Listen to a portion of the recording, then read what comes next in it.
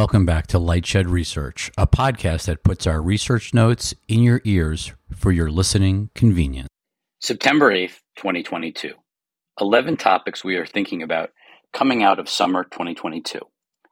With summer 2022 now in the rearview mirror, we thought it would be useful to lay out the 11 topics and issues we are thinking about.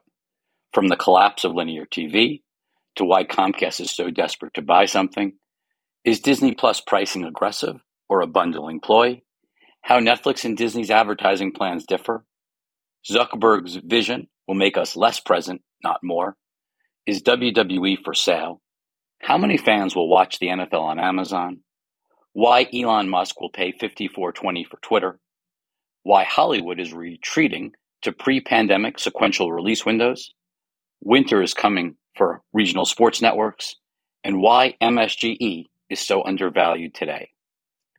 Number 1, linear TV's death spiral. The second highest rated linear TV series, Thursday Night Football, is now on Amazon Prime. ABC's Dancing with the Stars is moving to Disney Plus. NBC is considering scaling back primetime by 1 hour each night to look more like Fox. And all the broadcast networks are shifting primetime programming towards unscripted and news to reduce costs. At the same time, the content on streaming TV is growing more compelling from an increasing array of services. As the quality and breadth of programming on linear TV diminishes, it should come as no surprise that cord cutting has accelerated. The key question for legacy media execs is, if sub losses are high single digits, with viewership continuing to drop, evasive action is clearly needed post. Do they have a plan to grow broadcast and cable network revenues and EBITDA? We doubt it. If cable networks are entering secular decline, why does Disney want to own ESPN ABC? Why does Comcast want to own NBCU anymore? What does Warner Brothers Discovery or Paramount do, given their heavy reliance on cable TV cash flow, let alone smaller pure plays like AMC Networks or A&E Networks? Number 2, Comcast's Brian conundrum. With the cable industry's broadband growth story now over, as Walt Lightshed wrote about this past May, how does Comcast evolve? Comcast was incredibly savvy in timing their purchase of NBCU, but the aforementioned headwinds facing broadcast and cable network TV are undeniable and growing stiffer.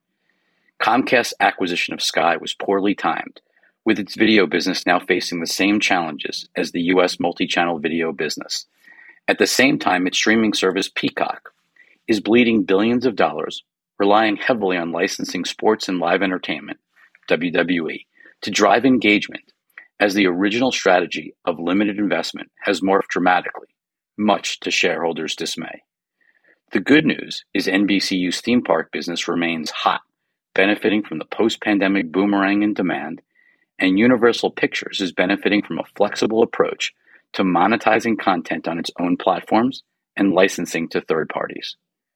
Unfortunately for Comcast, the bad outweighs the good, with management eagerly seeking a transformative acquisition after missing out on Warner Media. The first attempt was to buy EA, though that did not work out.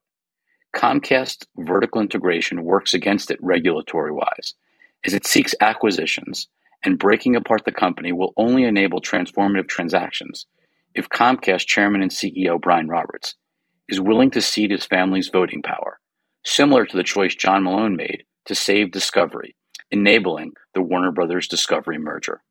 With no meaningful synergy between Comcast, Sky, NBCU beyond the balance sheet strength of the combined entity, breaking up Comcast makes strategic logic if there are obvious merger partners for the pieces, none of which are obvious right now without Roberts ceding control.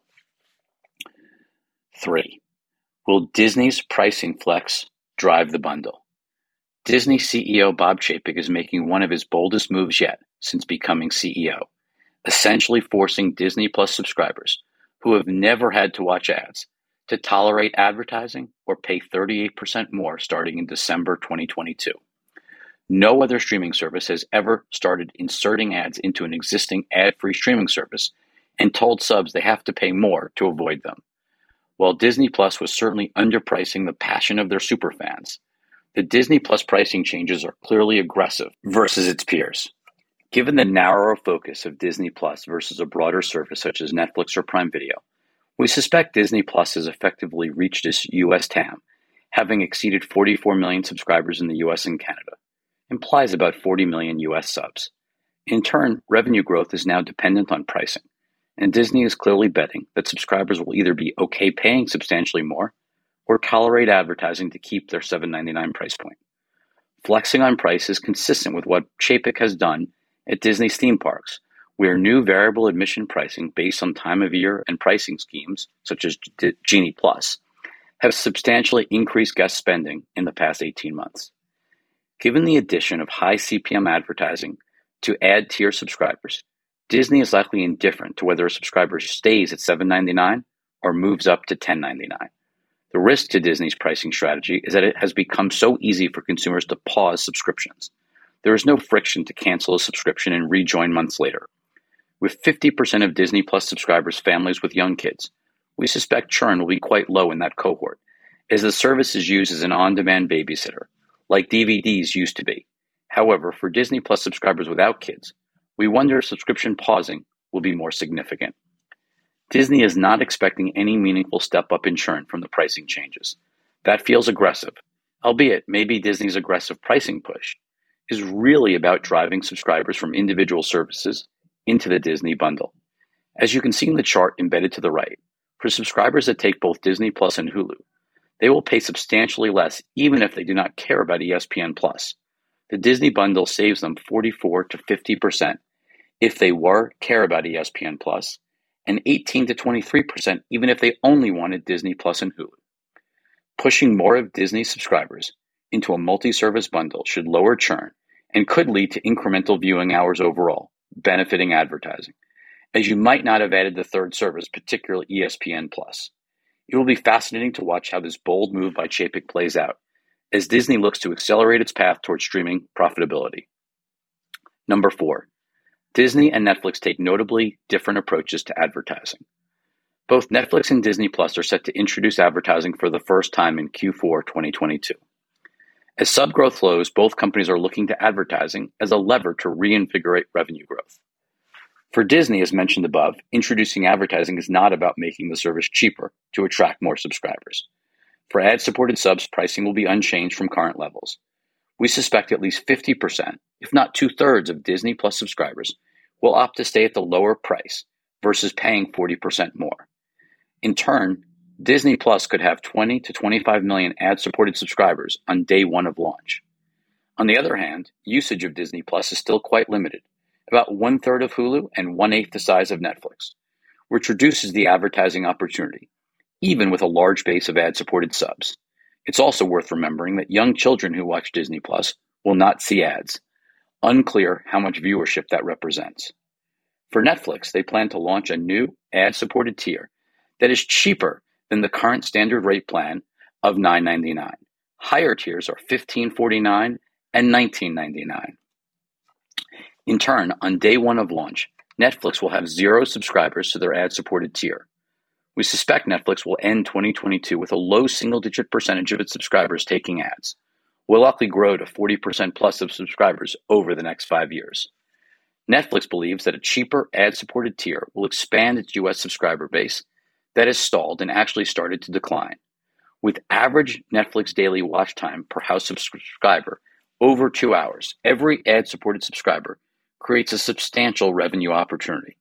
Remember, with password sharing, there may be as many as 100 million US households using Netflix, with only 67 million paying for Netflix.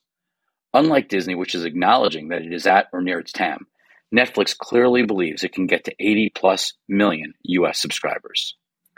Number 5, Meta what? After listening to the 3-hour Joe Rogan interview of Meta CEO Mark Zuckerberg embedded to the right, it is hard not to walk away with 2 thoughts. Number 1, Zuckerberg is obsessed with becoming an operating system for the VR, AR metaverse that feels far further out in the future than any rational investor's timeframe. And 2, Zuckerberg is not terribly interested in innovating on Facebook and Instagram's core products. The never-ending problems and challenges, headaches of trying to tune an algorithm that reaches billions of people has pushed Zuckerberg to find personal activities that force him to completely tune out everything else, whereas when he talks about his vision for the metaverse, you can see his enthusiasm and passion. Yet when Zuckerberg talks about some of the benefits and use cases of the world he envisions, as in the Rogan interview clip embedded to the right, it is hard to stomach and makes us wonder if the future will drive humans to be even less present than they are now given everyone's phone obsession. Do Meta's employees really buy into Zuckerberg's vision? Meta's valuation is certainly attractive at these levels, but with TikTok growing stronger by the day and Meta's focus increasingly on an uninvestable metaverse future, it is a hard stock to get excited about today. Number 6, is WWE for sale? WWE's succession plan has been on again, off again topic for investors, especially as Vince McMahon aged into his mid-70s. The debate was set to become imminently topical as WWE begins the process of renewing its Raw and SmackDown TV licensing deals. If Vince wanted to sell the company, most buyers would be interested in controlling where WWE's content resides, especially media companies that own cable networks and streaming services. The debate was expedited and intensified following the reveal of Vince McMahon's transgressions and his subsequent retirement. WWE announced new leadership, which kept the company not only under Vince's voting control, but installed McMahon's family members into key management positions previously held or responsibilities controlled by Vince. Stephanie McMahon as chairwoman and co-CEO, and Paul Levesque to chief content officer. The family control is balanced by Frank Riddick's new role as president and CFO, and Nick Khan as co-CEO. Nonetheless, many investors believe the current structure is just temporary, until a sale over the next 2 to 3 quarters. If the McMahons do not want to sell, there are potential buyers. Conventional wisdom has Comcast NBCU as the likely buyer, given the significance of its current WWE licensing deals, including Raw, and the company's pay-per-view events. Such a pursuit would have to be greenlit by Brian Roberts. We are unsure if he's interested in turning his relationship from rent to buy, despite Comcast's aforementioned need to diversify. Quite simply, WWE is not enough to move the needle for his company if he doesn't have a personal proclivity for the content. Fox A is another candidate, with that company at a crossroads as linear TV headwinds grow. The Murdochs may want to sell, but if not, they will need to reinvent Fox A as the MVPD bundle wanes. Netflix is an option too, as Reed Hastings has said a number of times. He would prefer to own the league if he were to move into sports content. The company we see as the best match is Endeavor. The wrestling business is unique in that WWE creates 7+ hours of live content per week.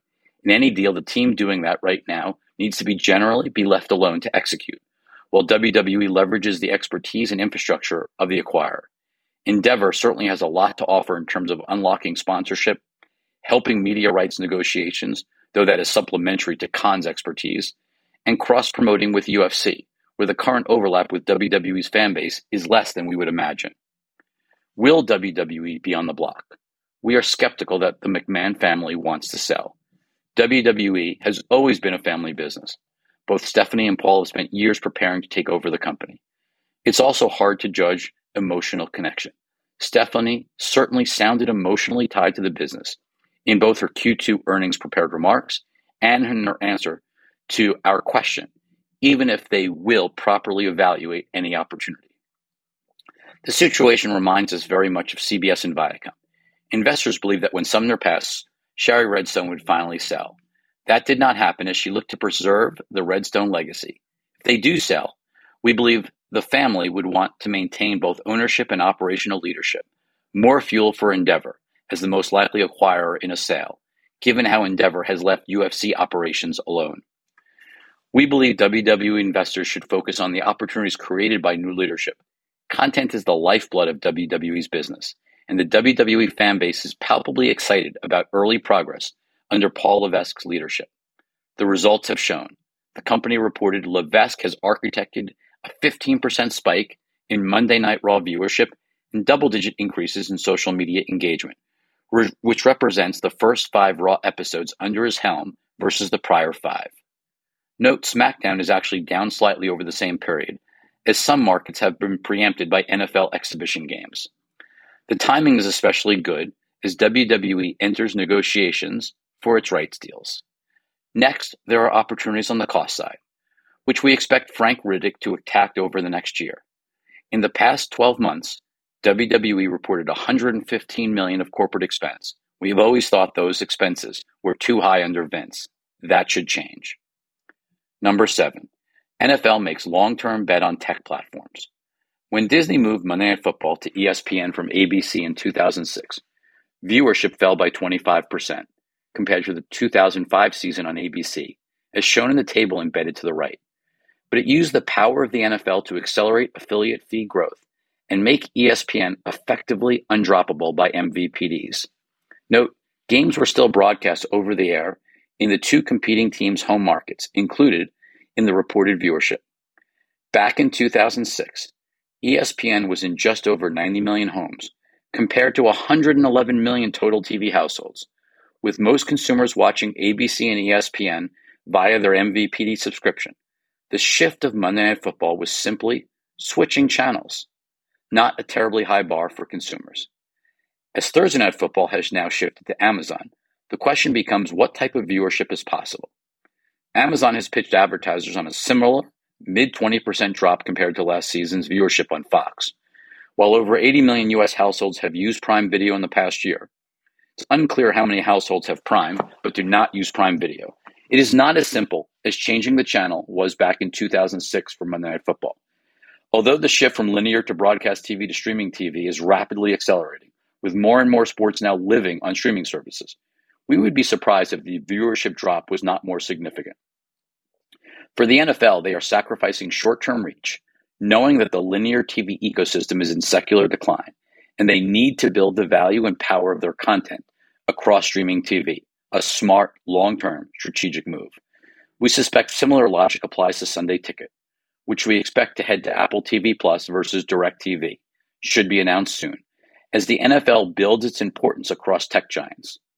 Worth noting that both Amazon Prime and Apple TV Plus are investing heavily in content beyond the NFL, both sports and non-sports, which should lead and benefit sports viewership over the next several years, as they give consumers more reasons to engage with their platforms and stumble upon sports content.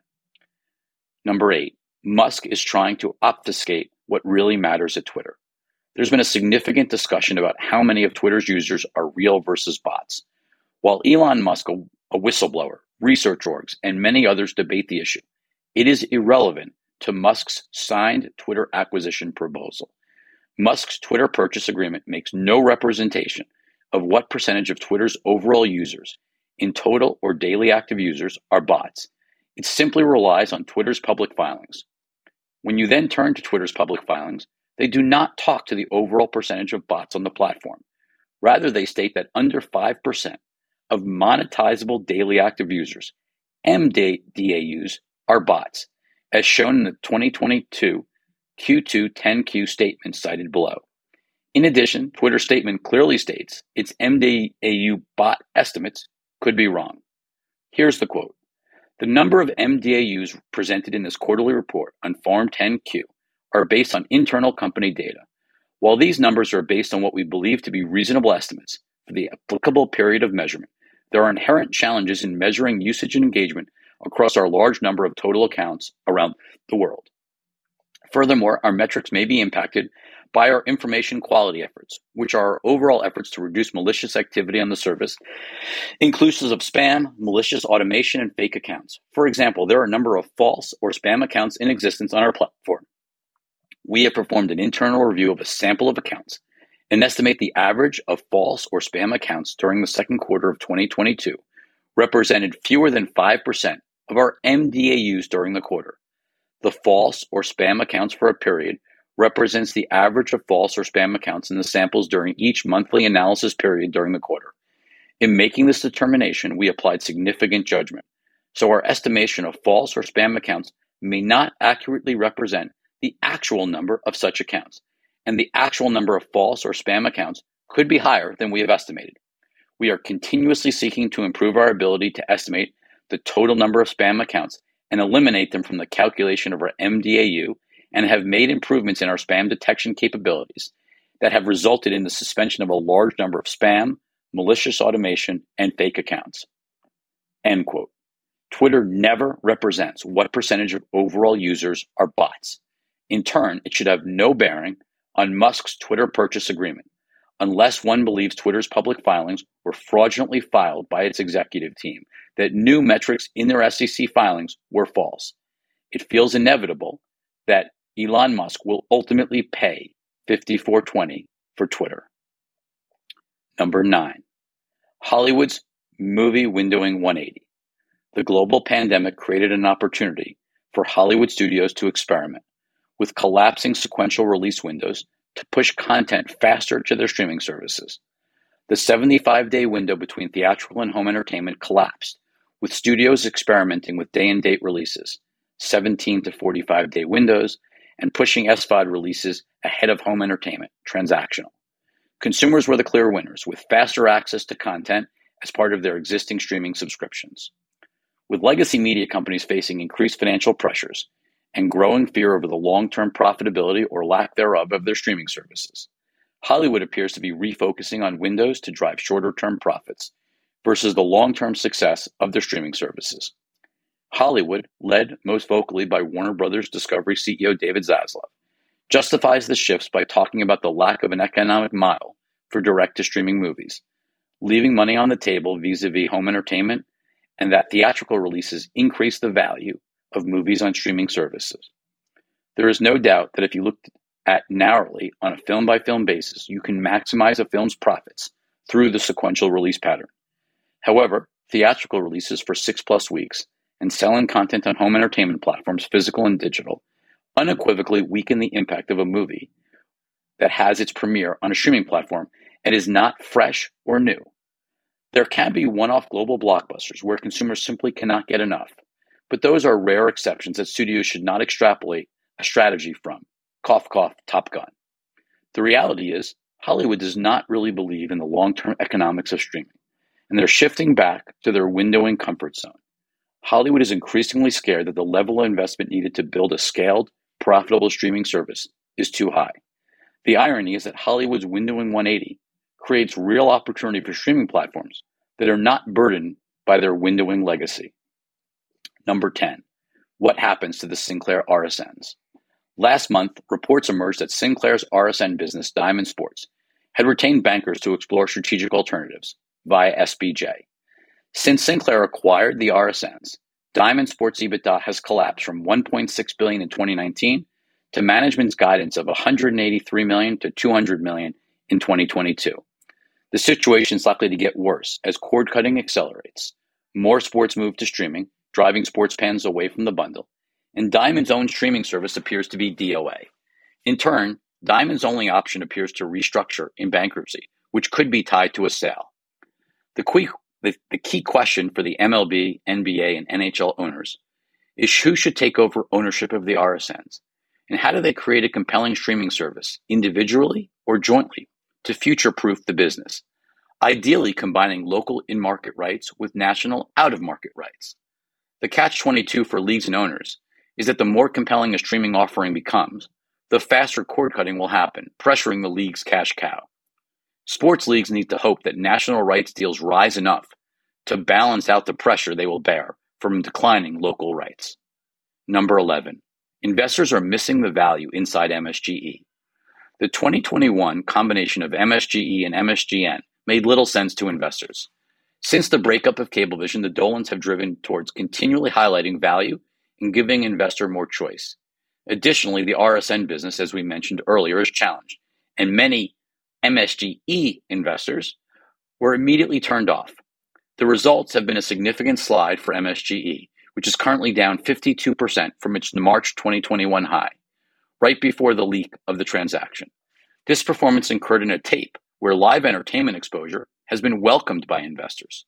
Last month, Jim Dolan returned to his usual playbook in announcing a spin of MSGN and the core entertainment assets highlighted by the Garden and other New York City assets from the Sphere and Tao, aka principally the Las Vegas assets. We have been befuddled by the stock price since the announcement, down 11%. To be clear, we're not fans of the RSN business and understand investor reticence to own RSNs in 2022. The ideal for many would be a decombination of MSGN and MSGE. However, for those that are absolutely averse to it, there is now the opportunity to own the more speculative and higher growth Vegas assets without the RSNs. This immediately should put the stock in a better position than pre-spin. Of course, this would matter little if the stock was overvalued. As with any spin, investors will look to put a value on both MSG NY and MSG LV entities.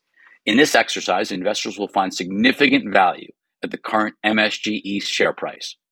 There are a number of ways to look at valuation. Historically, investors would do a sum of the parts approach that valued each of the company's assets, putting a price on the garden and the air rights, valuing the Sphere at capex spent, etc. Clearly, that approach does not fly since the MSGN transaction. Pending a longer future discussion with multiple approaches, we decided to take what we believe to be the absolutely most conservative method.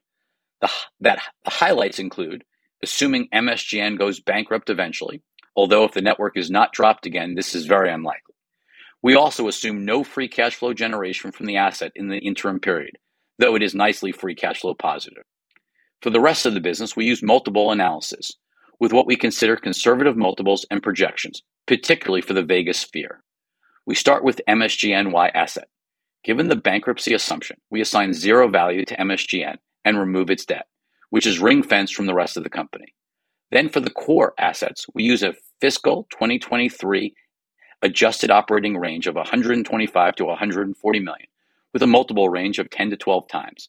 This is a strong discount to anything live entertainment related, despite the real estate underpinning. The result is an average value of those assets of $27, as shown below.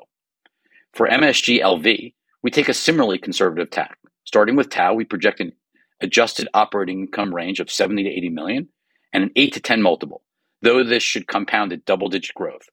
For the Sphere, we project first full-year adjusted operating income of 60 to 80 million, which would be a massive discount to the company's implied projections in the MSGE and merger docs of nearly 200 million of Sphere adjusted OI in the Sphere's first 3 quarters.